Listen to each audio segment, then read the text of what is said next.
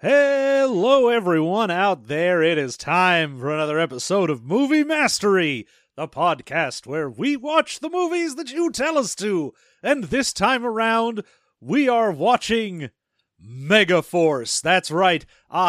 Your intrepid host, John, has taken his sidekick, Jeff. And gone on a journey through the mystical jungles of Megaforce. Man, once the Joker beats me to death, I'm going to come back so mad. I'm going to be so angry and edgy. I'm going to wear so many leather jackets. I'm going to wear 4 leather jackets. I'm going to wear a leather jacket as pants. I'm going to pop the collar of every other leather jacket. Not all of them. That'd be crass. I like the idea that you're going to pop the collar of every other leather jacket, yes, just not the ones you're wearing. So you're going to go around to everyone else's leather jacket and be like, pop, pop. That looks like a Nightwing thing. I'm not a Nightwing. I'm the edgy one. Yeah, I'm a cool guy. I've got a red helmet. Oh, Red Hood. So we watched Megaforce. 1982's Megaforce, I think. Yeah. That sounds 1982's Megaforce. Yeah. Came out the year that I was born, and boy, howdy, it's real bad. No way, this was great. It is astounding how boring this is. Like, I think the thing that really takes you, spoiler-free chat, I think the thing that takes you the furthest afield when you're watching this is realizing that it is mostly a comedy that is like 90% Borscht Belt, like back and forth Laurel and Hardy routines between these ersatz G.I. Joe motherfuckers. It's so weird that they've decided they're like, Megaforce, bleh, and then they're like, oh, no, wait, just kidding. This is like a send-up of those types of things. And they're like, oh, no, it isn't. We're going to spend another half of this movie basically just doing the world's shittiest explosion effects in front of tanks. No, this movie, like, by weight, is 30% goes nowhere love story. And then, literally, the first third of the movie is goes nowhere love story. And then they're just like, never mind. Fuck that. We didn't actually have any conclusion for that, so we'll just pass. Hard pass. Yeah. And then the middle third is humor in uniform, like Reader's Digest edition, now filmed. So it's a bunch of people being like, hey, what's a 9-letter word for a guy who played an Indian chief? Then the back and forth on that kind of shit. And then the last third is exciting action conclusion, which I'm going to tell you, by weight, 80% Estes Comanche rockets with D-cell fuel launchers. Yes. It is 1,000 tiny toy rockets. Yes. You can see some of them go foul. Like yes, you can. You see a bunch of these rockets go off, and you're like, oh, cool, rockets. And then one goes all crazy because they didn't prime it right. One just starts going, whoop, whoop, whoop, whoop, whoop. And you're like, oh, shit, that'd be super dangerous if it mattered. None of this matters, though. None of this matters. Ugh, God. So I was slightly like, oh, maybe this will be okay to watch because Barry Bostwick was in it. Yeah. And I was like, I love that guy. And honestly, I love him in this too. It's hard to hate Barry Bostwick when he's on screen. Yeah. I mean, the dude's got like a lion's mane in this. Oh, God. His facial hair goes right up to his regular hair. He is impressive. He is a golden god. But he's a 70s golden god, so... Well, he's an early 80s. Early 80s, god. But he looks like he's a holdover from this. The whole thing feels like a holdover. There's a bunch of jokes about how this is the 80s now. Oh, yeah. What? I didn't look up the year before I had watched it, and I was like, what, did this come out in like 87? Why is there such it's not the 70s anymore? I'm like, no, it's like 82. This had to have been filmed like right on the edge. It's 82. That's still the 70s. Yeah, man. Actually, I'm pretty sure that... 2 years after is always still the same. Yeah, well, people usually say it's the music that makes a difference. That, like, the 90s didn't start until Nevermind. Yeah. So 92, 93. But I think the 80s music just died in 1979 and then came back to life around 1982. And anything that happened in 80 and 81 is just past. You blank on it. It doesn't count. Lost to the ages. Lost to the ages. You can go look it up if you want. All of it's going to be weird and disappointing. Just like us. Yep. It's a lot of like bad sticks. Yeah. So I gotta say, the no spoiler review for this is it's real boring. It's stupid. I mean, there's some charm to it, but not enough. Like, this is very much too much watching vehicles go places. This is very much a watch the 5-minute highlight reel kind of a thing. Yeah, no. As much as they wanted to have action stuff, there just wasn't anything, and they it's- wanted to have comedy, but there weren't really any jokes that landed. It's just a sad time. This film caused an 11-year gap in Barry Bostwick being in movies. Really? Yes. After this, he did not appear in another movie until Weekend at Bernie's 2, 11 years later. Was he on a TV show for that whole time or something? Oh, I he mean, did like TV I was movies gonna and say, I guest know spots he's- on TV shows, but he did yeah. not do a theatrical because release. the dude was always a hybrid actor. Like he spent so much time on Spin City. Yeah. So I mean, that was way later. I know it's way later, but it always made it clear to me that he was comfortable doing TV work. Well, I mean, the reason they actually got him in this is the directors saw him on a stage production of The Pirates of Penzance and went, that guy. I want that guy. I mean, if I saw Barry Bostwick in a Pirates of Penzance production in the early '80s, I would have been like, I want that guy. Yeah. So I mean, I don't blame you. yeah, no shade. All right. You know what? Fuck it. Let's play some music. Mm-hmm. Let's light the lights. It's time to get things started.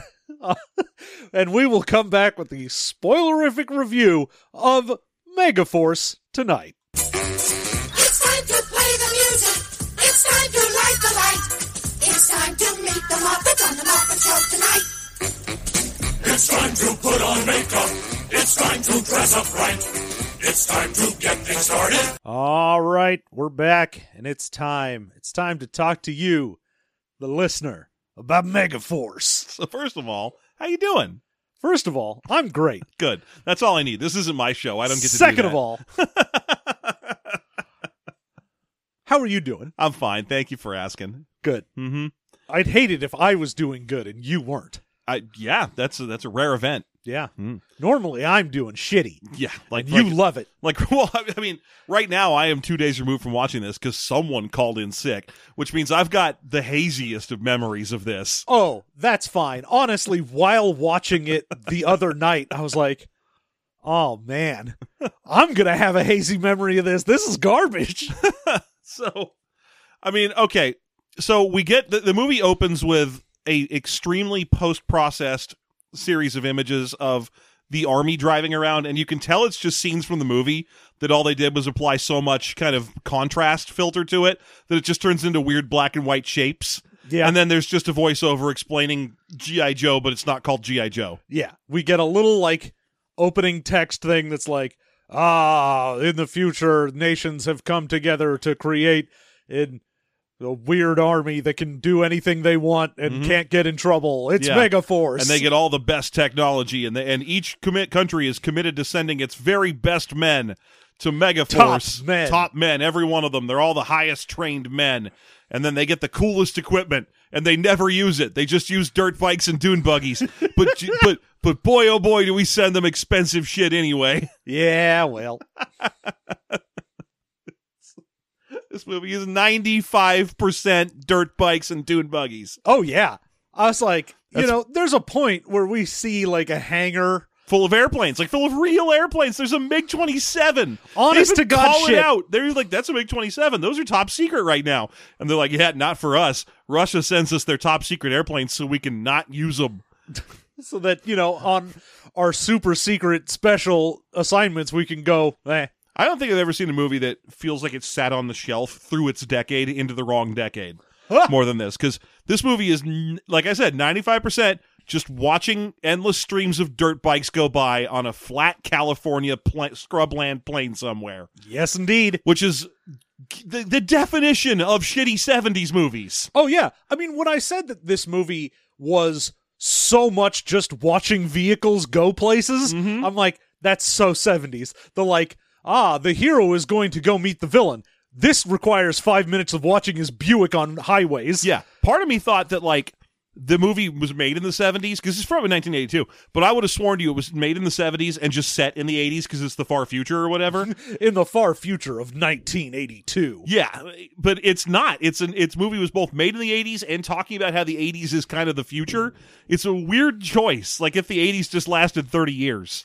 Like, I do understand the kind of back and forth between our hero, Barry Bostwick as Ace Hunter, and our main villain, Guerrera, who is friends with him. Yeah, they're just buddies. They've served together in the past. Yeah.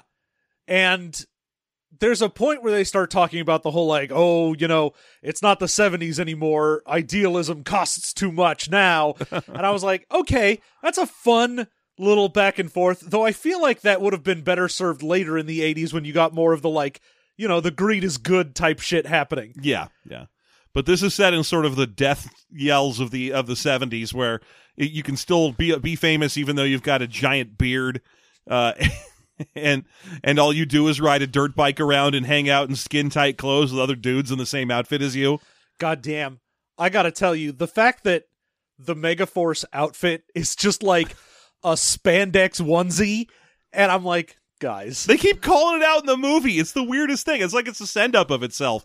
There's points in the movie where people are like, I like your dumb, super tight uniforms. They're like, thanks. Hey, thank you. I see you've got a harness like Darth Vader's chest box. It's got a bunch of blinky buttons on it that you never interact with and don't seem to do anything. What's that about? I don't know. High-tech future shit. Don't ask questions. Meh. Hal, can you explain this? Well, I can explain it. There was no costume designer for this movie. They just And pop those things off the rack. And instead, it was designed by Mattel. That makes sense. Yep. So now you know why they look like G.I. Joes. And when I say Hal, what I mean is that this movie was directed by Hal Needham. Yes. And that Hal Needham routinely appears throughout the film. He plays a guy who is in a big room full of buttons. It looks like he's in the Wonkavator. And you never know where he is in relation to anything that's going on. It's just every once in a while cuts to Hal Needham in his Wonkavator room, pushing all the buttons on the walls and ceiling and shit, and being like, let's see how they like a taste of this one, Ace. Beep, beep, boopity, beep, beep, beep, boop. And then they'll just cut back to Ace, who's like, thanks, techie. And you don't know. You know what the weird thing is? Yeah. For all of the movie with him just being in his little Wonkavator, Yeah. he managed to break several ribs falling off one of those dirt bikes. Why was he ever on one? Who knows? I assume he was just like, well, I want to drive around on a dirt bike for a while. Oh, no. And then he's like, wait a minute, I don't know how to do this. I'm not a stunt man. No, Hal Needham, I love him in this movie, but honestly, every time he popped up in his little Wonkavator to push buttons, my first thought was, holy shit, Adam West is in this. And then I'd be like, oh, no, wait, that's Hal Needham. Oh, man. Nice call. You're right? Am I Yeah. wrong? I'm not wrong. I wasn't doing that, but now that I think about it, yes.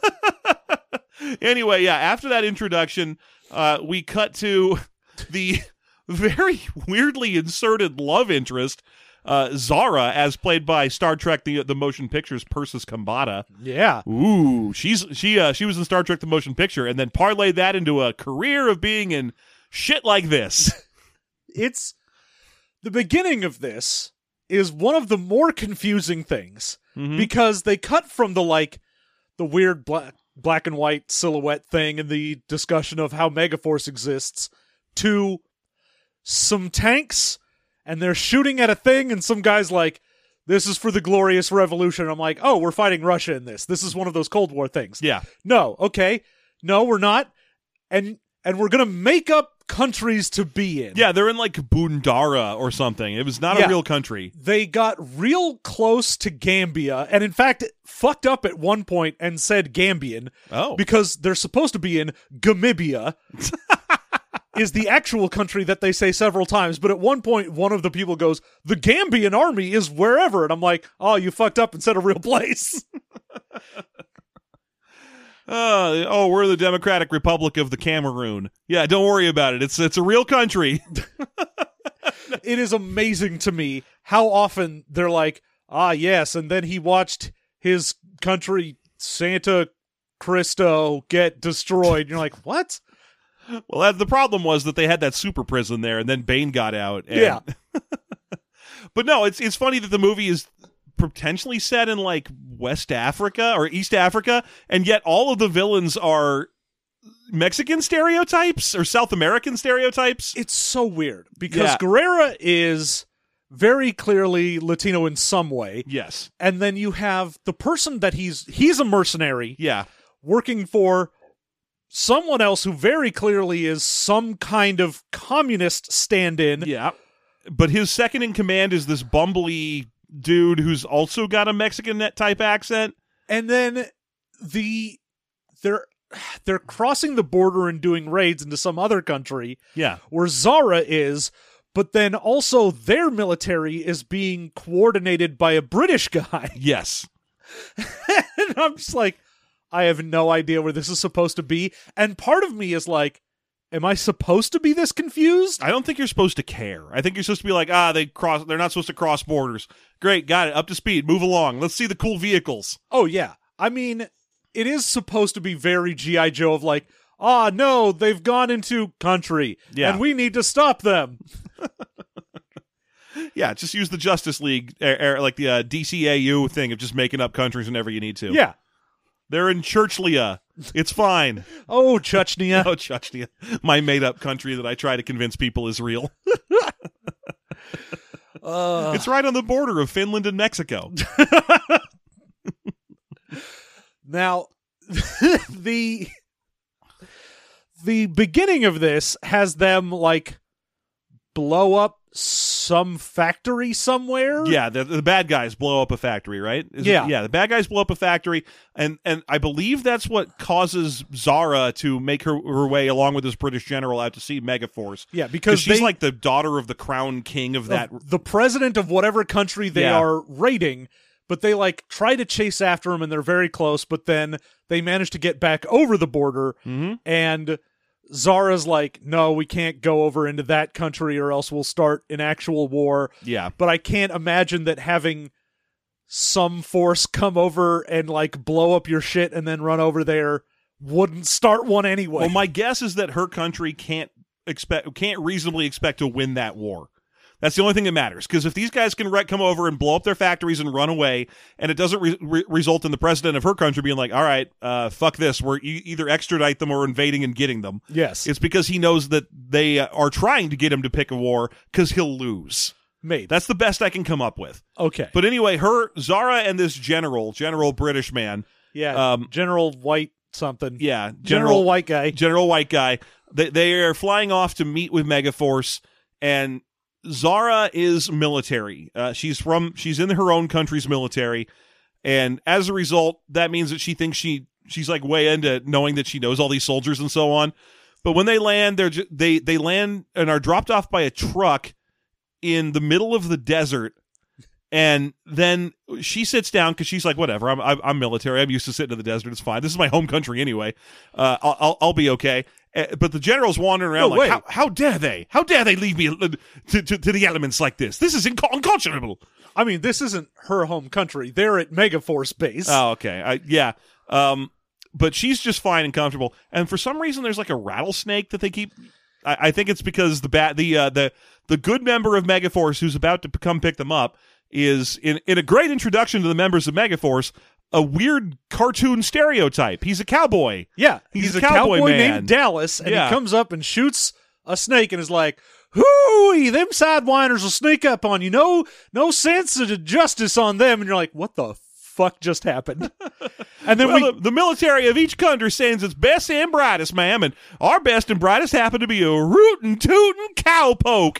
Why, I'd rope a tornado for free, but for an extra $1, you can throw in a panther.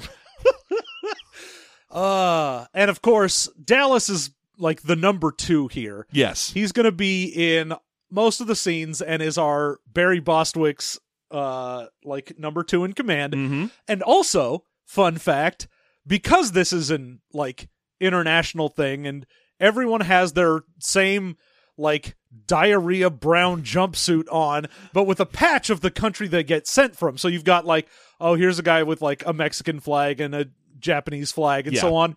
Fucking Dallas has a Confederate flag on his shoulder, and he can eat my entire asshole. Not only does he have a Confederate flag on his fucking shoulder, but also in the climactic scene of the movie when they ride out to do battle and do glory, he ties a stupid little Confederate flag to his dirt bike. Yeah. There's nothing like rooting for the guy on the dirt bike with the Confederate loser flag. Yeah, god damn it.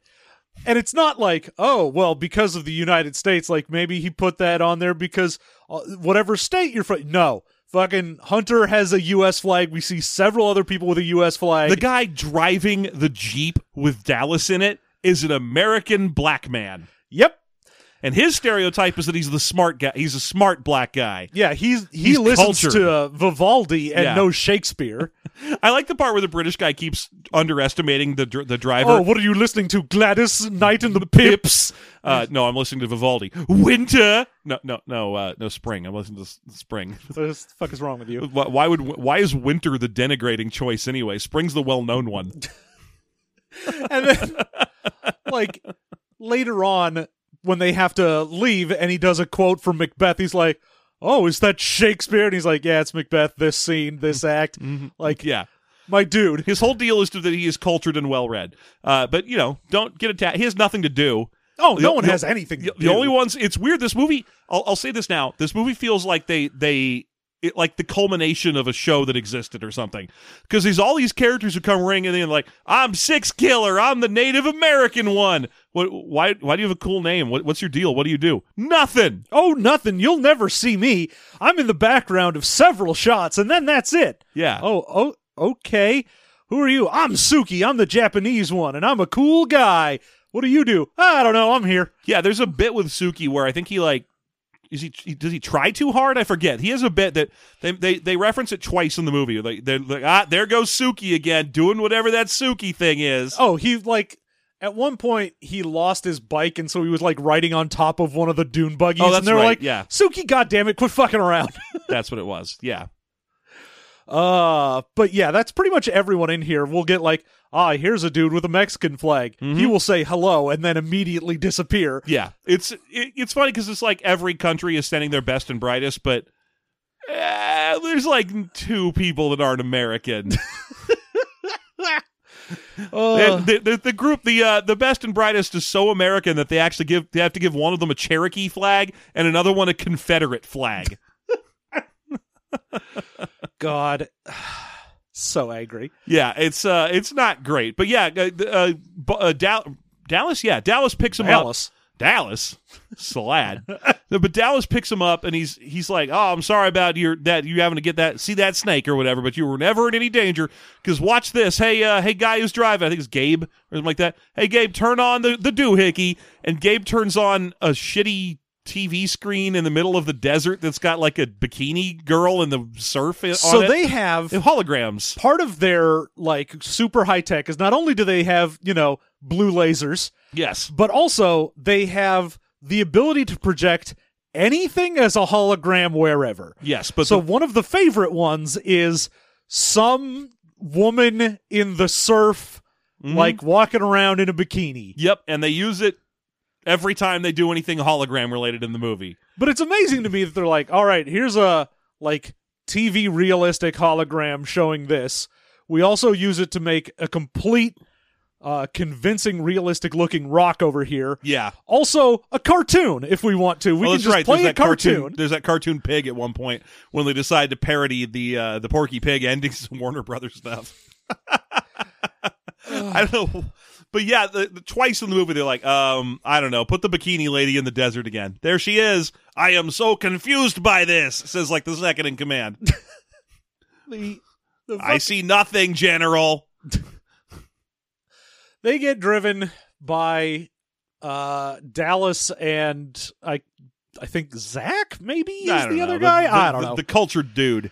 And they both go in and they're like, oh no, wait, it's because he's Zachary Taylor. That's right. Why. Yeah, named after a president. Yes. And there's a point where the British general's like, a cowboy named Dallas and a man named Zachary Taylor? Are we meant to take this serious? Wasn't that one of their presidents? Like, no, you're not meant to take this seriously. Wait till you meet Ace Hunter. He's the guy in charge. Yeah. And you meet Ace Hunter as they drive up towards the base of operations. And oh yeah, a little Six Flags stunt show happens. Yeah, you get a little stunt show as three dudes on dirt bikes go like, yeah, we're gonna jump over rocks and stuff. Yeah, and then shoot bottle rockets at bowling balls or whatever. Yeah, like a bunch of bowling balls come flying up over the hills and they shoot them down with random bottle rockets. It is amazing to me. It's astonishing. And then for some reason, this little display offends the general and Persis Kambata, and they're like, what is this? What is the meaning of all this? This is such broach of behavior. They're like, no, we're not even putting on a show for you. That's just our regular training routine. Everyone has to do it. Also, the fact that they're like, how dare you make us wait in the desert while you dick around and shoot bowling balls here? And he's like, Hey, man, we sent someone to get you. This is just training. I don't know what you want from me. But anyway, hi, I'm Ace Hunter, and I see you brought a sexy lady with you, so let me just get real close to her and stay there. It's going to get real uncomfortable real soon. Yeah, and then she's going to be like, you suck. And he's going to go, all right, well, fuck you then. I'm going to not like you until I like you again in 5 minutes. Yeah, because she has some like immediate insult for him or something. But then he takes him on a little tour of their facility where, sure enough, they have a bunch of high-tech future crap. And she's like, how do you have all this? What does it cost? And Dallas is like, it costs. It don't cost nothing. They back up a truck to our building once a year and just dump top-secret expensive shit on us. We got 10,000 square miles underneath the earth, and why we spent hundreds of thousands of dollars on mops alone last year to try and keep it clean. Yeah, it's just that kind of shit. Which, again, they're this whole big army base full of technology, dirt bikes and dune buggies. Oh, yeah. And let me give you a tour here. Now, if you'll just come with me, we're going to go around the side of this painting. And then, hey, now we're in a garage. Yeah. And we get revealed to their other big, besides the blue lasers, their other big secret weapon, which is photosensitive paint. That their dune buggies at night are black dune buggies, and by day have like sub power wheels, white. They look like Huffy bikes in terms of the paint jobs. I mean, it's very standard 80s dirt bike. Yeah. That someone has put a big dumb shield on the front of it and then painted everything like brown and yellow lightning bolts. Yeah, just brown and like sort of a light beigeish yellow. Yeah. And it just looks ugly. And I'm like, okay, but what is the photosensitive thing for? Like, what does it matter?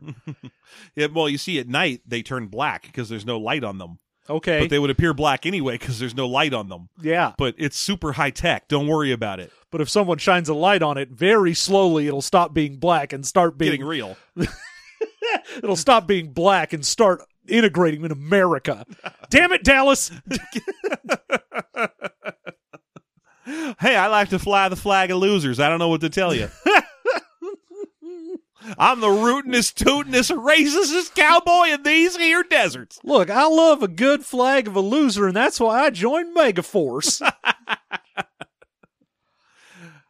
We have a bit where Ace Hunter explains that, they're like, how do you have the manpower? And he's like, well, the manpower is that every country sends in these guys.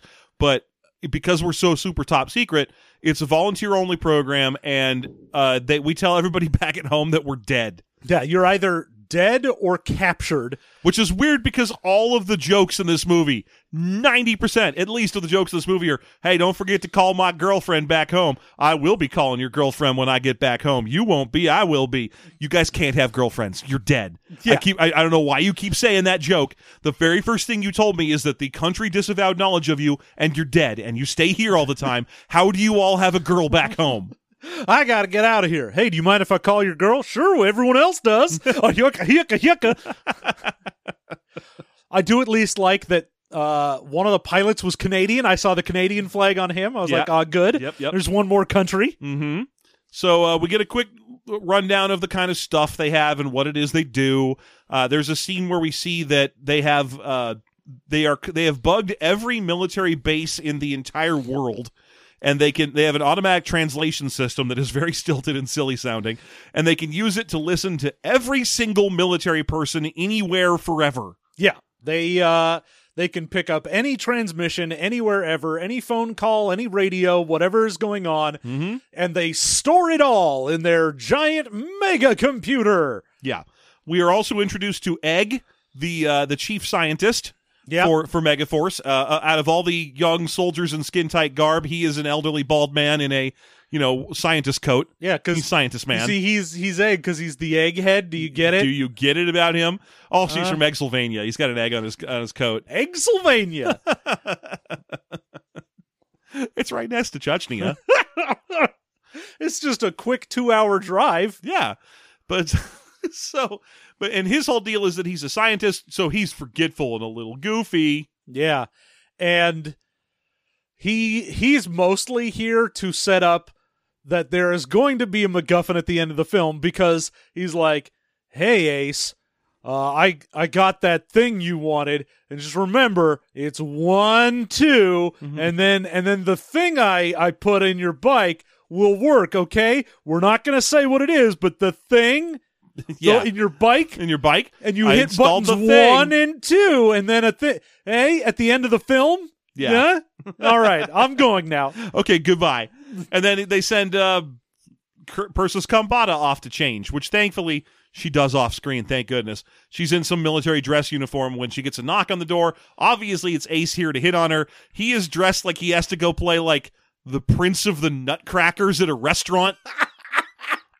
That is the dress uniform for these soldiers, is when they're not in their ridiculous garbage spandex outfit, they are instead wearing a blue and red absolute, like, looks like someone trying to be futuristic, I think, suit. They all look like they're the Prince of Candy Town. Pretty much. The Crown Prince. So he shows up at the Crown Prince of Candyland, and he's like, hello, may I escort you to dinner? And the fact that she doesn't just laugh at him, like, look, I'm in a military uniform. What are you wearing? Oh, this is our military uniform. Oh, my God. Okay, I would like to leave now. This is... It was bad enough when I thought that was just what Barry Bostwick was wearing, and I was like, bold choice. Yeah. Let's see if it works for you. But then they get to the mess hall, and everyone is in that outfit. And you're like, oh, no, a dance sequence is coming. Oh, God. Oh, no. They're going to do some sugar plum fairy bullshit. So at the dinner is when we finally get the introduction of what the fuck is going on, what they want them for, what the deal is. And it's that the British general is like, all right, here's what we need you to do. We need you guys to do a commando raid into this country no one's allowed to go into. But you're so stealthy and so good that you can do it and get away with it. Plus, you're not, officially part of anyone's, like, army or whatever. So if you go do it, then you can, like, be disavowed. Yes. So that's what's going to... We just need you to... It's only a couple minutes across the border. You got to go in there, raise a ruckus in their military camp, and then escape under cover of night. And they need to chase you. You need to lure them across the border so we can get them on our side of the border. Yeah, because once they're over on our side, then we can grab them, and then we'll have them, and then the other country can't be like, we're harboring them anymore. So that's what we need. We need a win. We need a W, and we need you to give it to us. Yeah, and so we get a little bit of the planning session where Hunter, Barry Bostwick, is like, okay, we're going to do the whole thing in 4 minutes. We're going to drive over there in cover of night, shoot a bunch of rockets and shit, raise some hootenanny hell, and then run away, and they'll chase us. It's going to be very precision. They have 2 different columns of armor. We're going to go in during night, blow one of them up and their entire base, and then have the other column follow us, and then you can get them. Yes, and that'll work. I mean, granted, the fact that we blew up a bunch of shit on their side will definitely be existing evidence that we did that. It might be better for us to go up there and not blow stuff up and have both armor columns chase us, but, whatever. Who gives a shit? G.I. Joe. Woo! Blue lasers! Megaforce! And that is their plan. And, of course, at this point, Zarya is like, I will also accompany you on this mission. And Bostwick's like, No, you're not. What? No. And she's like, but I'm a soldier. And I wanted to be like, yeah, lots of people are soldiers. We don't bring all of them with us all the time. I'm not even bringing all my own guys. Yeah. Look, I'm bringing 60 of my dudes, okay? Yeah. These 60 that work as a unit. And she's like, give me one good reason I shouldn't accompany you. And he's like, I don't know, because you're from another military, that you're not part of our whole weird disavowed unit thing. You don't have any cohesion or training with my guys. You've never seen any of this equipment before. And she's like, is it because I am a woman? Oh, yeah. I love that he's like, all right, you know what? I assume that you're just trying to do this because you're invested in your country's dumb nonsense. But, all right. I'm going to give you an out and be like, oh, well, if you can pass my trials 3, then you may join us. And so they do like a parachuting thing. I love that takes too goddamn long. He full on, the parachuting thing's just a romance scene. It's shot as a romance scene, is 100% romance.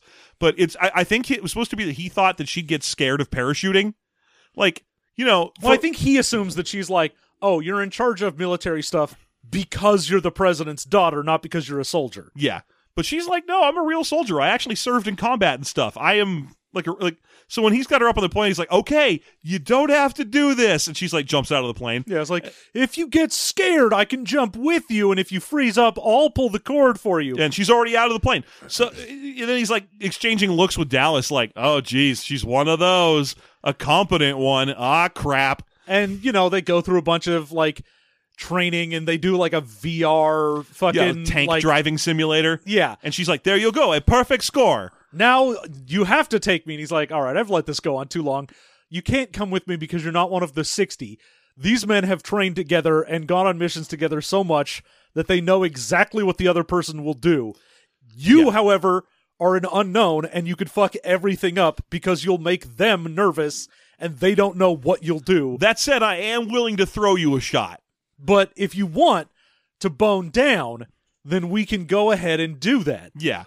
But yeah, it's just embarrassing because he's like he spends so much time. We're talking like 20 minutes of this movie is him like letting her skydive, having her do boot camp, running around in the desert stuff, having her do a VR tank driving simulation. She does perfect at all of it. Then she's like, fine, now you can no longer say I'm not qualified to go. And he's like, okay, all right, I let this play out too long. I'm sorry, this is on me. We decided to do it as a goof to let you train because we assumed that obviously you would fail at all of our trainings. Yeah. But you didn't, and that's on me. I shouldn't have underestimated. This is just that scene where Hank tries to join OSI. Yeah.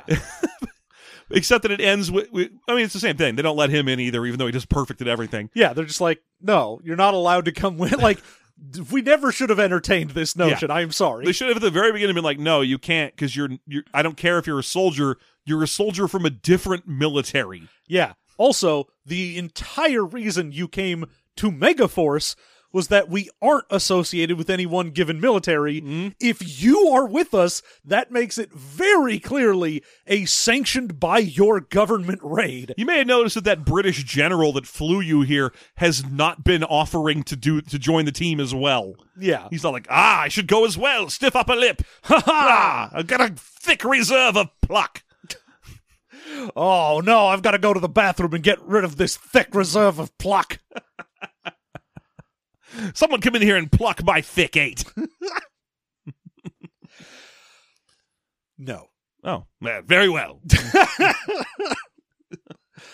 I shall do it myself for queen and country.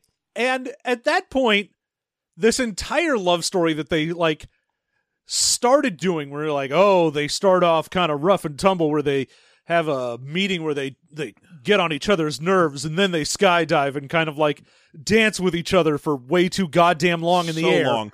Look, this is a movie that is entirely trying to sell you on the notion that dirt bike footage and shot of professional skydivers is like a spectacle to behold. And this movie came out a year after Empire Strikes Back.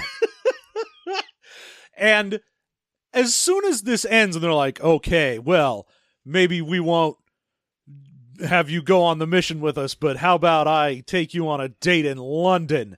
And she's like, all right, great. Anyway, I'm out of this movie now. It's been a third of this movie, and now I will be gone. Good day, sir. I also like that he's like, tomorrow, we're going to meet tomorrow in London at the Lion's Head Inn.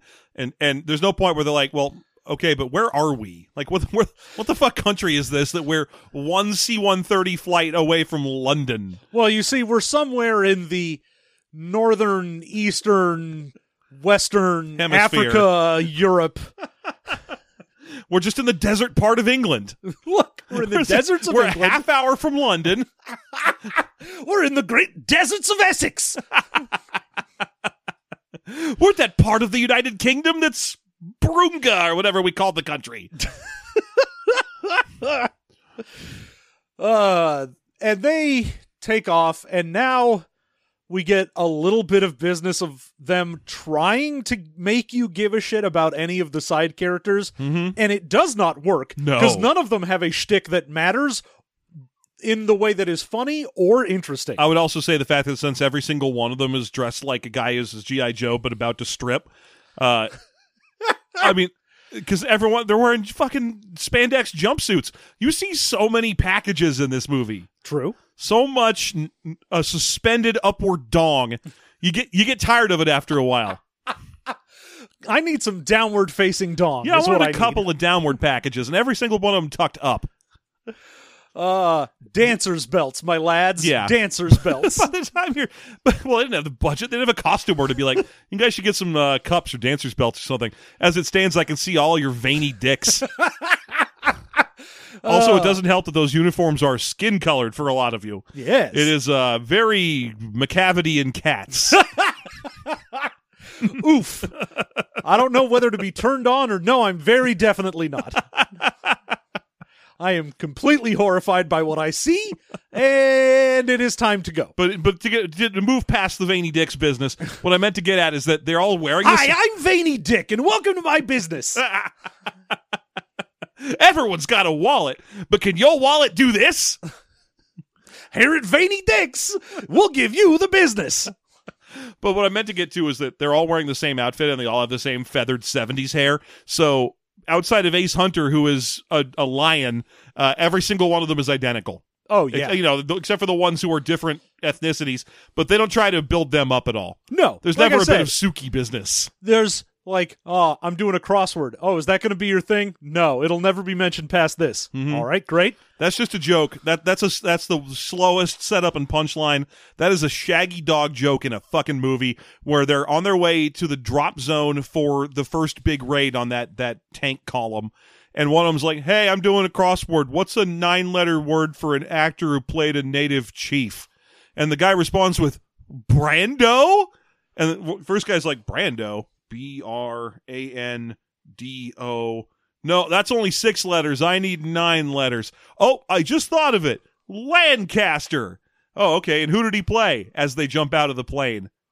Do you get it? Huh? Do you get what chief he played? Burt Lancaster played Geronimo. Do you get it? So they said Geronimo when they jumped out of the plane. Do you get it? God, this movie. It's amazing to me that they decided to go this shaggy with it. Yeah. Because, I mean, they definitely were like trying to do something. It just, they didn't amp up the comedy enough to make it a comedy film. The action isn't good enough to make it an action film. No, and the romance is over already. And the romance They already is did it. done. She's off sides until the very end of the movie, and then you'll just see her waving. Yeah. But they parachute buggies and motorcycles into the desert, and we have to watch the entire 4 minutes, because there is a 4-minute countdown clock of them driving around this base. That's right. They actually put a countdown clock on screen. Yeah. They It's an shoot interesting lasers artistic and choice. rockets and Yeah. guns and whatnot, and blow up a base, and it takes 4 minutes of them driving around while pyrotechnics from Six Flags go off. Yeah, and electronic style music plays, according to my subtitles. But I didn't even notice the electronic music, because if you were wondering if this army can go anywhere without constantly whooping, worry no longer. They are constantly hooting. Oh, you gotta Every hoot. time their bikes go by, they're not just like, well, we can make do with bike and rocket noises. That's fine. Let's pipe in a bunch of yee-hoo, woo-hoo, yee-ho. Oh, that's another good one. Just that kind of shit. Yeah. And indeed, they blow everything up. They lose 1 dune buggy and 2 motorcycles. Mm-hmm. And that's it. Everyone makes it out, though. Yeah. Oh, and everything that they have has self-destruct features, so no one manages to capture any of their top secret dune buggies. Yes. So It's they're advanced beyond the rest of the world in dune buggy technology. well, that dune buggy has directed energy weapon on it, so That you know. part's important. Yeah, they definitely got to make sure that laser goes away. Right around here, there is a scene. I believe it's after this when soldiers are trying to like raid their own camp back or whatever. There is a scene where a couple of enemy soldiers are sneaking up on a piece of like Megaforce technology. Well, they're sneaking up on the Wonka Vader that Hal's in. Yeah, I think so. We're never sure because we never see a shot that establishes that he is in a vehicle that's anywhere near anyone else. As far as we know, he might be in like Kentucky or something in a little garage box. He never leaves that thing. Yeah, well, we never see him get out, but I feel like the back and forth here is supposed to establish that He's in the back of a one truck, yeah. that's in the actual vehicle. Because you've got Yeah. dune buggies, you've got motorcycles, and one little, like, APC kind of. It looks exactly like a Cobra Hiss tank. pretty much. It's if you remember your G.I. Joe, that you remember the Hiss tank, it's one of those. And except it has wheels because they couldn't afford the treads. yes. And I think that's what he is doing his base of operations out of. Yes. But you don't ever find out. But, like, there's these 3 dudes who are sneaking up on it or something, and he's like, oh, time to deploy this one weapon I have. And it vibrates them out of existence. They couldn't think of another special effect, so he just has a little radar dish whirl around, and then the screen shakes on these 3 guys, and then they're gone. Yeah, it shoots a laser that vaporizes only them and nothing else. And they never use anything like that ever again. They shoot lasers. Yeah, they have lasers, and they set up, the guys that get vaporized set up an entire, like, oh, we're going to, like, They have a shoot mortar thing, yeah. a mortar, bazooka, whatever, at this truck. So they have an entire thing set up, so it can't be super high heat because that would have blown up the explosive that we watched them load. Yeah. And it just sort of goes, boop, and I guess it just kills people and their clothes because it doesn't burn any of the plants that are also around them. No, it just vibrates them out of existence. It sends them to the other side or something. Yeah, they get sent to the Phantom Zone. Yeah, they go to the underground or... This motherfucker's about to send them to the Shadow Zone. But he's just like, yep, that's good. We did it. And you're just like, dude, you just, like, erased 3 people. That is... Did you just, like, burn them out of existence? Did they stop existing before you even hit them? That gun shoot back into time and kill them as babies? What was that? Like, Did it erase everything that they had done to this moment? That was very powerful. You should use that again. Nah. What happens if you shoot that against a tank? Who knows? We're not going to try it. I mean, it would probably erase the guys in the tank. Good. That would be a good thing to use. They never use anything like it again, and it's the most you ever see of Hal Needham's techie character. Yeah, well. Anyway, they raid the camp just fine, and it mostly works, except that Guerrera doesn't really take the bait. He chases them a little while, but then when he realizes what's happening, he calls off his troops and instead sends one guy on a motorcycle sidecar to go see where the hell all these dudes came from and where they're going. Now, the reason for this is he gets some information, and we cut over to Zara and Burnwhite is the name of the British guy that also gets some information, which is that apparently the place that they just raided was like, yeah, if these guys cross over the border into your country, we're going to go to war with you. Yeah. Like, if you allow this force that just raided us to go over your border, then it's on. The fact that we allow this force to go over your border and raid your shit, inconsequential. Well, I mean, that's, that country's being a bully. That's how bullies operate. They're like, yeah, we're allowed to punch you. You're not allowed to punch us. Yeah. So they're just like, so the thing they had where they were like, oh, we'll get this armor column to chase us. They're like, no, you can't leave the border now. Yeah. So that causes the general... Well, okay, the chain of events is as follows. First, the bumbling second-in-command man gets all the way out to where the Megaforce base of operations is, in some no-man's land country. We're not really sure where they are. I think they're in the bad guy country. Yeah, they're still, because they can't cross the border yet. They can't leave. So the bumbling number 2 of the bad guy army comes up on a motorbike, gets on the phone, and is like, General, I see them. There's a bunch of men out here, and they have a weird tent thing. And the general's like, what else do you see, you fucking idiot? And he, like, looks again through the thing, and by this point, he's been spotted by Megaforce, and they put up that hologram of the beach lady. Yeah. Just next to it's not even in front of them, it's just next to their camp. They're like, oh, he'll be watching the beach lady instead of us. And I'm like, you have guns. Just blow him up. You already blew up a bunch of people. Just blow this guy up. Who cares? Yeah. But what are you going to get in trouble if you blow one more guy up? And they don't even try to use the beach lady to camouflage their own building or anything. It's smaller than their buildings, and they put it off to the side of them. Yes. It's just the silliest thing. And then he looks up through the binoculars again, and he gets called by the general, and the general's Guerrera, who's like, and what do you see? Nothing. I see nothing. Instead of just being like, I don't know, they have like a hologram of a bikini lady. They're playing a movie about a lady. I think they're playing one of those American Elvis movies I've heard so much about. Those American-style Elvis movies. But the Guerrera's just like, you idiot, who cares? No one, just keep watching, whatever. And then he shows up in a helicopter. Well, yeah. As we have the guys at the base are all standing around being like, woohoo, we did it. We done did it, all right, we did. And Dallas is in the background being like, yeah, woo-ha, it's about states' rights. And then they're like, oh, sir, there's a helicopter approaching, and it has no armaments of any kind. Well, yeah, and it's also very clearly marked as a medical one. And they're like, we didn't call for a medevac.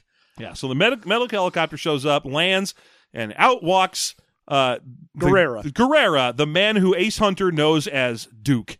And so they just They're have buds. some shit back and forth where they're like, Ace, you were always a card. Duke, you were a prince. And they're like, we've got jokes for each other. We'll hug. And it doesn't matter that you're leading some weird insurgent army and I'm also leading some weird insurgent army, but, what's up, my dude? Hey, how are you? Hey, you stole my lighter. Yeah. No, dude, you were drunk and gave it to me. Yeah, there's a whole back and forth about who owns this lighter, and it doesn't even end here. They're just like, you know what? Why don't you keep it then if it's so important to you? No, I couldn't. I insist you keep this lighter. And it just goes back. It takes too long. But eventually, while the two of them are palling around, joking about their whole situation, the general and Zara land, and the general's like, oh, terrible news, chap. May I speak with you in private? There's a problem. And Guerrera's like, yeah, you know what? I already know what it is, and it's fucking hilarious. So you could just say it in front of everybody. Just say it or I'm going to. The general's like, all right, so you guys did your job too well. The whole country's pissed at you, and we're not allowed to let you back in. Yeah, sorry, you can't cross the border. We have to disavow that we ever knew anything about you. I have a press conference I'm about to give where we say we never knew you, and this isn't part of our doing. Yeah, which is weird. It makes you wonder why that every country on the globe would agree to this whole Megaforce Suicide Squad thing. You'd think it'd be like insurance. You'd be like, yeah, if you try to restrict the movements of Megaforce, you're trying to restrict the movements of an army comprised of every military on the country but yours. Yes. Would you like to do that? Yeah, you'd think it would be like, oh, we're going to get real angry at Megaforce and fuck them up. You're like, don't do that. You don't want to. Megaforce is basically a mousetrap. And the spring on the mousetrap fires the rest of the world's militaries at you. But no, instead we are going to treat this extra force that has all of our best tech and guys as the most dispensable thing, where if anything remotely goes wrong, then we can be like, write them off. We'll just blow up all their vehicles and kill all these dudes. What, the government's just going to let them kill us? What are we, some kind of X-Men? They only use us to get vengeance, like we're some kind of Avengers or something. Laugho. Yeah, I just wanted to do a callback. It's fine. It's fine. Everything's fine. But yeah, they're just like, well, shit. And Guerrera's like, all right, I'll see you later. Bye. I'm definitely going to set an ambush so you can't leave the other way. Fuck you. Hey, and before he leaves, he's like, hey Ace, you want to get in the copter with me and leave? Like, you're badass. Yeah. And you're a great commander. Yeah. Like, you could just leave. Let these guys die. You don't have to die. That's not even his only offer. He's like, hey, I'll tell you what, Ace, if you throw down all your weaponry, you can just leave. I'll just let you leave. Yeah, just fuck off. Give me all your shit. All of you. I give you my guarantee that all of you can leave the border with no incident. Just don't take any of your equipment with you and you can go. And I'm like, I understand why they're trying to stop them because, top secret equipment, but most of that's back at Megaforce headquarters. All he's going to end up with is a big pile of dirt bikes and dune buggies. With directed energy weapons. And self-destruct buttons. Yeah. Remote-controlled self-destruct buttons. We don't know that. We do know that. Every time they use the self-destruct buttons, it's Needham doing it in his stupid, weird Techo wagon. Yeah, but they get Needham's wagon. Give me that Wonkavator and you can fuck off. Need that Needham's stuck in there. We can't. We can't open it. Yeah, that thing's... We have to drop beef bourguignon down the top of it. That's all he'll eat. That's all he wants. 2 heavy scoops of beef bourguignon, and then we'll host his fruit pie twice a day. He's got a little hamster thing of water that he suckles at. Pushing that little ball. Dunk, dunk, dunk, dunk, dunk, dunk, dunk, dunk. Needham thirsty. So then they decide, all right, here's what we're going to do. We've gotten word back from headquarters that there is a path through the mountains behind where the column of armor is waiting for us, so that we can go around behind them, blow up the waiting ambush, and then have our planes come and pick us up. Yeah. And there's no way Guerrera knows about this path through the mountains. I don't see why not. And the only people who could possibly use the path through the mountains are dirt bikes and dune buggies. Fuck yeah. It's a small pass. Oh, well, it feels like that'd make it more likely that Guerrera would have scouted it out and known about it.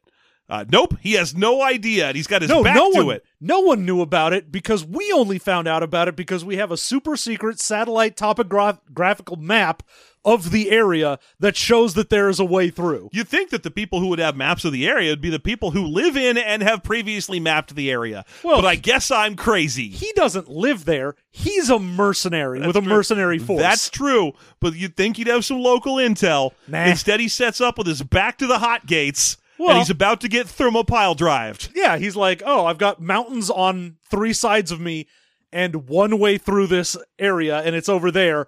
And the reason he's faced that way is also because the way in is through this wide open plain. So he's like, the second they try and show up, we will have forever to murder them. He's trying to do a box canyon thing, except there's a secret entrance to the box canyon just big enough for a Cobra Hiss tank. And that's it.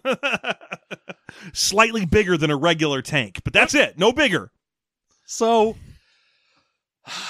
they go. I don't understand what the placement of the borders are, because they were like, oh, he's placed here so that they can't like leave through the border. I'm like, but if they can get around behind you, then wouldn't that mean they can get past you to a different border to some other country? Like, I don't understand what's going on here. And if this country's going to be pissed if you leave the border, why would they be less pissed if you leave in a plane than if you leave in a fucking dune buggy? Well, that means they never actually set foot in the country they're not allowed to land in.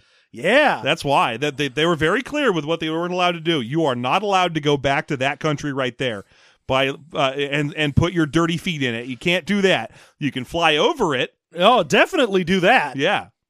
You could take a day flight to London and go on a date with the daughter of the president of that country, but you can't go to that country. Yeah. So there is a fight scene that lasts forever and is just bottle rockets and smoke. Bottle rockets and smoke effects. And Dallas stretching a Confederate flag over the radio antenna that's hanging off the back of every one of these dirt bikes. Fucking goddamn it. And every one of them is firing off so many smoke missiles. They got them Comanches, those Estes Comanches. Those San Diego Comanches. And they're just firing off as many rockets as they want.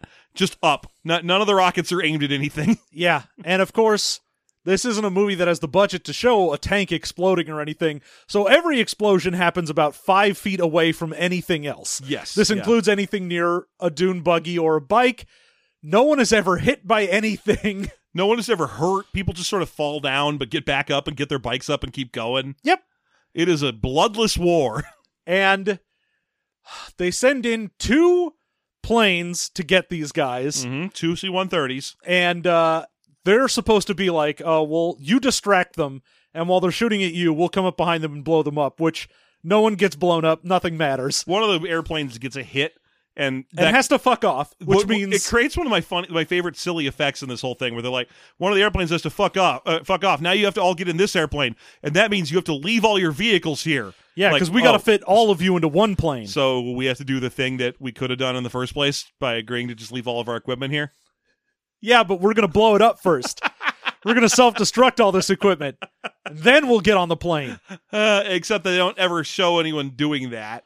That would cost money. Yeah, because then you'd have to show them blowing up one of the dirt bikes they spent $1 million on. Yeah. So, it's this whole thing where they get around to behind the tank line. They can see the big line of tanks. There's Guerrera poking out the top of a tank like a Dan Quayle-looking dude. They all look goofy. And we get a whole speech from Ace. How he's like, we're going to go to the other side of them. The gentlemen, this is the day of our reckoning or whatever. It's just some bullshit. And then, it's just this long-ass watching dirt bikes jump routine. And it goes on and on. I think my favorite part is the part where Hal Needham from inside of his Wonkavator is like, hey, boys, he's talking to the C-130 pilots, they ain't going to shoot us from the back. Watch this. Huck, huck, huck. And he presses a button and all the vehicles start discharging multicolored smoke. Yep. It's one of the coolest shots in the movie because it's like 50 dirt bikes dropping smoke and driving in a big line. And it's all like different color. You've got like yellow and red and green smoke going on. For a second, I thought they had the pride flag colors, the trans pride flag colors in particular. Just a whole bunch of colors. Just every color. It was just the first three were white, blue, and pink. And I was like, ooh, hey. Ooh. Megaforce said trans. Oh, yellow. Oh, okay. But it works. The tanks can't get a shot, and you'd think they'd just fire blindly and probably hit some of these dirt bikes. After all, they're riding next to each other. There's not really a spot you could shoot where you wouldn't hit a dirt bike. Sure there is. It's about 5 feet behind them or in front of them. But one by one, they all make it across this giant open field. No one takes any damage except for some tanks that get blown up via like green screen effects. Oh, yeah. Well, some lasers hit them, and then it explodes. Yeah, an explosion is superimposed in front of the tank. Yeah, but, oh no, everyone's made it except for Hunter, who got knocked off of his bike by the only person in a tank that has any ability to hit anything. Except for that C-130, yeah. And so he gets knocked off of his bike, and they're all like, we can't go. We got to wait for Hunter. We need an extra minute. Oh, God, I hope he's on his way. He's not. He's going to go fucking have another conversation with Guerrera. Hunter picks his bike up and is like, I could leave. But first, to taunt and fuck with the general instead of just getting on the plane, drives away from where they're getting picked up, goes to Guerrera and is like, hey, buddy, I just want to let you know, even though it's the 80s, the good guys still win. Anyway, here's a cigar. I'll see you for brunch. The good guys still win. Spoken like someone who has not lived through more than 2 years of the 80s. It's not like the 70s, where the good guys won all the time. In the 70s, that's the best time for the good guys to win. You remember all those wars in the 70s where the good guys kept winning? Yeah, I think South Korea counts as the good guys, right? Yeah, sure. But I mean, the 80s is not a era where we're like, yeah, good triumphed over evil. Finally. Yeah. Yeah, no. So he then takes his dirt bike, but of course he has fucked around for so long that, they have to be like, all right, we have to leave. Like, yeah, we have to fly. We can't sit here and fuck around and we waste. have to hope he's okay and that he isn't, I don't know, showboating with General Guerrera instead of getting his ass over here. He isn't risking all of our lives so he can be mean to a guy. Yep. But no, he is, and the plane is taking off, and fucking... He presses some fucking buttons. He finally goes, all right, Egg, hope this works. 1, and the tiniest baby wings come out from the back side of this motorcycle. Yeah. And then 2, and suddenly he's in green screen land. Yeah, he's flying with all the high-end technical effects of like Chitty Chitty Bang Bang. Yes. He has a flying motorcycle, and I guess... I mean, maybe it's just me. I don't know if you did this as well, but the moment he was airborne, I started humming the intro to Flying Nun. Just do, do, do, do, do. I want to Here in Santanko. I want some shots of Ramirez looking stunned off to the side. Oh. You. Woo! Oh, he's doing a little flippy. He even does a barrel roll. He does. Which is the stupidest slow. Oh, you're going to get sick doing stuff like that. Yeah, because he's flying towards the C-130, which is airborne now, but still has the back door open. And they're all like, come on, you got to get in here on his flying motorcycle. Manages to land the motorcycle in the plane. And they all like catch it. Like there's a bunch of troops who like catch the motorcycle as it's coming in. Yeah. I don't know. Like, I guess that works. It's fine.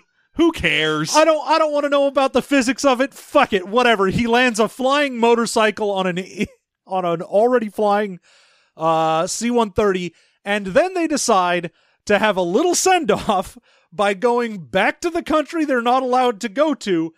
And because the only equipment they were allowed to keep was his flying motorcycle, everything else had to get blown up. he shoots one of his remaining rockets as they fly over the general and Zara by blowing up the general's helicopter as a fuck you to the general. Yeah. Even though, like, they have a conversation beforehand, and the general's like, I'm real sorry. Like, this comes from the top. It's not my decision. Yeah, but he is And smiling when he does it. He's like, we're going to Oh, use you the way we've boys. always intended. And, Boswick's like, it's all on the wheel. It all comes around again. Karma, bitch! And so he blows up this dude's helicopter and is like, yeah, karma. I'm like, That wasn't his helicopter. that belonged to the military. that's not, he didn't pay for that helicopter.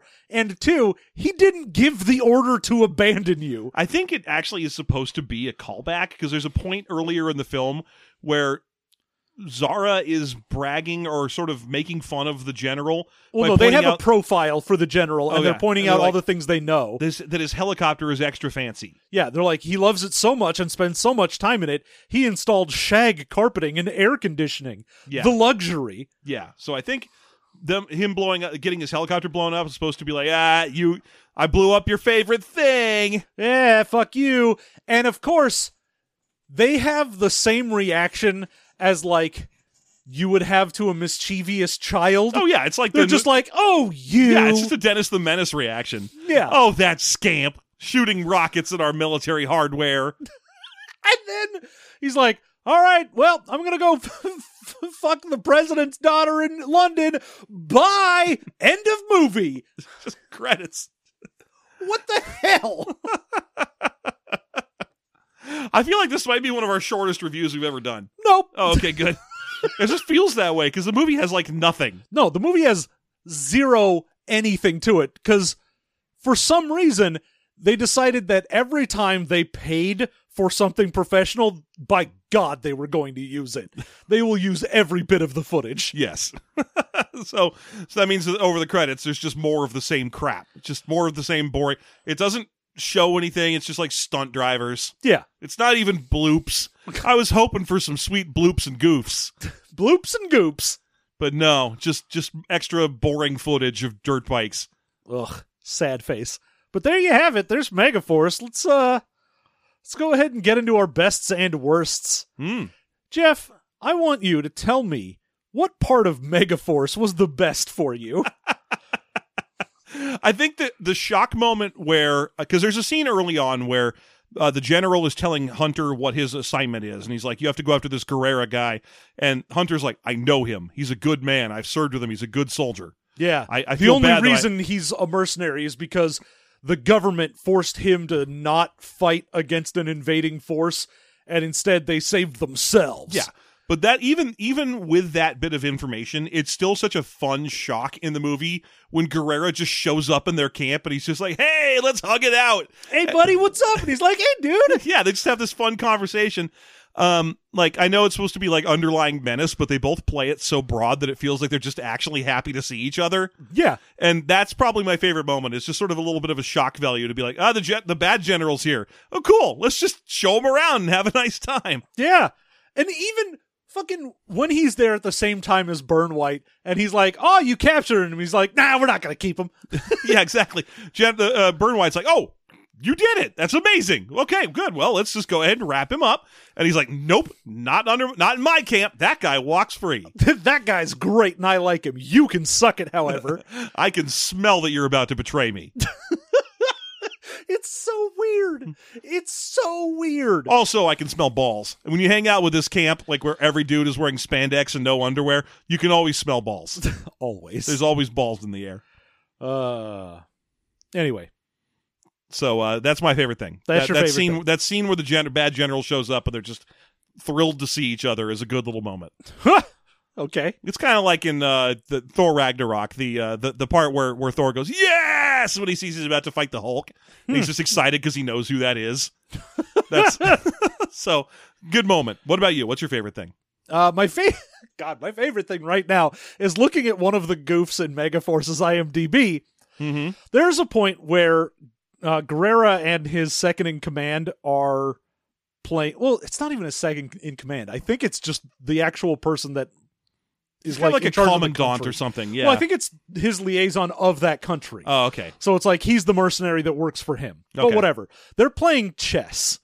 And, oh, right, and he cheats. And the second in command guy, like, has to go get another bottle of rum or whatever. Yes. And Guerrera just cheats to win. Mm-hmm. And so he claims when the guy comes back, he's like, ha, checkmate. But if you look at the board, the queen can capture Silva's knight, which actually puts him in check. So technically he is not in checkmate. They fucked up their own thing. I'm pretty sure he moved a bishop from a black square to a white square anyway. Oh, yeah. So I'm pretty sure It's very clearly like you look at the board and go, hey, wait a minute. I think the guy came back and he was like, hey, that guy clearly cheated, but he's an evil mercenary general All who right, might shoot well, me. you win. Yeah, okay. But no, obviously my favorite thing in here is the reveal of the mess hall where everyone's in that dumb outfit. I was like, oh my God. Yeah, it really feels like they're setting up for a musical number. This is your formal outfit for your force. This is Mega Force's. We're putting on our fancy duds. Every one of us is dressed like Captain America did in 1939. Amazing. Love it. What is the worst thing in this movie for you? Confederate flags. God knows, as soon as I saw it on his shoulder, I was like, fuck you, Dallas. I kind of liked you as a weird, dumb cowboy, but now fuck you. Yeah. I know people are going to be like, well, the Confederate flag wasn't as big of a deal in the 70s and 80s. Remember the Dukes of Hazzard? I'm like, yeah, I do. Not fondly. Here's the thing. I don't have nostalgia for that flag. And that show sucked. Come at me, fans of the Dukes of Hazzard. They always jump over a creek. I get it. So, yeah, the fact that they were like, yeah, we sent the best and the brightest from all of our military countries in the world, including the Confederate States of America. Yes. Is the worst. Yeah, we sent this guy through time to go join your army. Well, no, it's just an alternate universe where the Civil War never ended. They just came into it. They just settled into a stalemate, and we just don't get a mention of that. Yeah. So, it's like we have Gamibia and also the Confederate States of America at the same time. Yeah, you got to assume that the dude they sent was like the least racist dude because he's willing to ride around in a car driven by a black guy. No, you don't understand. It doesn't matter that he's black. It's about states' rights. Yes, the states' rights to keep slaves. So that's my least favorite. What about you? Outside of that, 100%, I think of all the interminable, like, this goes on too long things, that skydiving scene was so bad. Yeah. Because it's either just minutes and minutes of watching, like, two very clearly not the same people, professional skydivers, skydiving. Yes. Or the two actors on a green screen going, woo! Yeah. I'm skydiving. Someone put a desk fan near me, and that's the amount of wind that's happening right now. It also doesn't help that scene goes nowhere, because it's all part of that stupid, like, we'll just let her try out for the army, and then when she succeeds, we'll tell her she still can't be in it. Yeah. I'm like, great. You put in a incredibly long, incredibly boring scene that served no purpose. Yeah. Thanks. Why does this movie have a romance in it? It didn't need it, and the movie actively resisted it. The movie was like, we've been 20 minutes. It's enough of this. Nah. And this is just crap that's in the way of dirt bikes and dune buggies. My dude, dirt bikes and dune buggies, the movie. They were going to make a sequel of this. Okay. And it, didn't happen because this cost $20 million to make and made $3. I mean, I feel like they could have focused on more of the... There's that scene where Six Killer and some other guy, like the guy from Mexico, are like talking, and they're back at their base, and they're just like, how come we didn't get to go on the mission? We've had to spend all day just stacking rockets. Well, yeah. Someday I'm going to do something cool, because my name's Six Killer. No, that was because they're at the base where they refuel after they blew up the camp. Yeah. And they're like, oh, we didn't get to go on the raid. We had to go on the camp mission. Yeah. And they're just like, yeah, but we were the heroes of the last 3 missions we were on, so it's fine. Yeah. I'm like, I want to know what those last 3 missions were. Presumably 3 of them were 3 of his 6 kills. Yeah, if you went on this mission, you might be 7 killer. So anyway, yeah, it's not surprising to me that they planned the sequel for this, but Jesus Christ, why would you bother? Yeah. It is so bad. I would love to have found a couple of the toys they made from this. Oh, yeah. Oh, Can Okay. I tell you, when I said that we had that Delta Force game, and I was talking about how there's a movie called Delta Force, Uh-huh. I thought it was this. Because I've heard of this before, and I've seen footage of it. It turns out there is a Delta Force movie as well that is not this, and it is a Chuck Norris movie. It's a canon film, just like I thought this was. Amazing. This seems like it should have the Golden Globus logo. Oh, man. Anyway, This is great. I'm That's- looking at the toys now. Anyway, okay, so we are going to rate the movie. Each of us giving a rating from 0 to 5 to give it a total rating out of 10. Jeff. 1.5. Nice. That's pretty much right where I need this movie to be. It sucked. Yeah, it out sucks loud. out. Sucks out loud. But it's got so much like Barry Bostwick trying his best to carry God the day. bless him. Just big smile, big obvious dick, just right out there. Big smile, big dick, big Barry Bostwick. Barry Bostwick is the unintentional Flash. And that's why he gets a whole 1.5. It's just because it was fun to watch him just sort of gentle bend his way through the scenery. What about you? I mean, I'm going to give it a 1.5 too. That's what it deserves. Yep. A 3 out of 10 for this movie. It is boring and then slight little glimmers of hope whenever they let Bostwick do stuff. Yeah. They're like, hey, we're going to let you off the leash for like 5 minutes to go talk to this other actor. And he's like, oh, you better believe I'm going to ham it up as much as I can. Yeah. I mean, I might have even given it a 2 for all the good Barry Bostwick stuff if 50% of his stuff was not intentionally leaning to stop Persis Kambata from getting out of the room. The half his footage is him being awesome with his dudes and like the enemy general and so on. The other half is him being like one elbow up on the wall. Where are you trying to go, baby? Why don't you stay here and talk to me, a military gentleman? Hey, I'm a guy. Hey, why don't You're a lady. You're a lady. I'm a guy. Come on, do the math. That kind of shit. Let's look at each other's tits. How come you? Why don't you try and join my army and I'll pretend I'm going to let you? And you're just like, fuck you, dude. Yeah. So 1.5 all around. Yep. 3 out of 10. Not a good movie at all. No. Definitely a movie where you can just watch, like, go to YouTube and look up like a highlight reel. Yeah. Go look up some clips because God knows seeing that something is bad and dumb for like 20 seconds is much better than the like 5 minutes that you have to sit through watching the movie. Yes. So there you go. All right. Thank you so much for joining us. And we will, of course, be back in another couple weeks with more movie mastery. But there's more. A big butt. A giant butt. If that raccoon's help.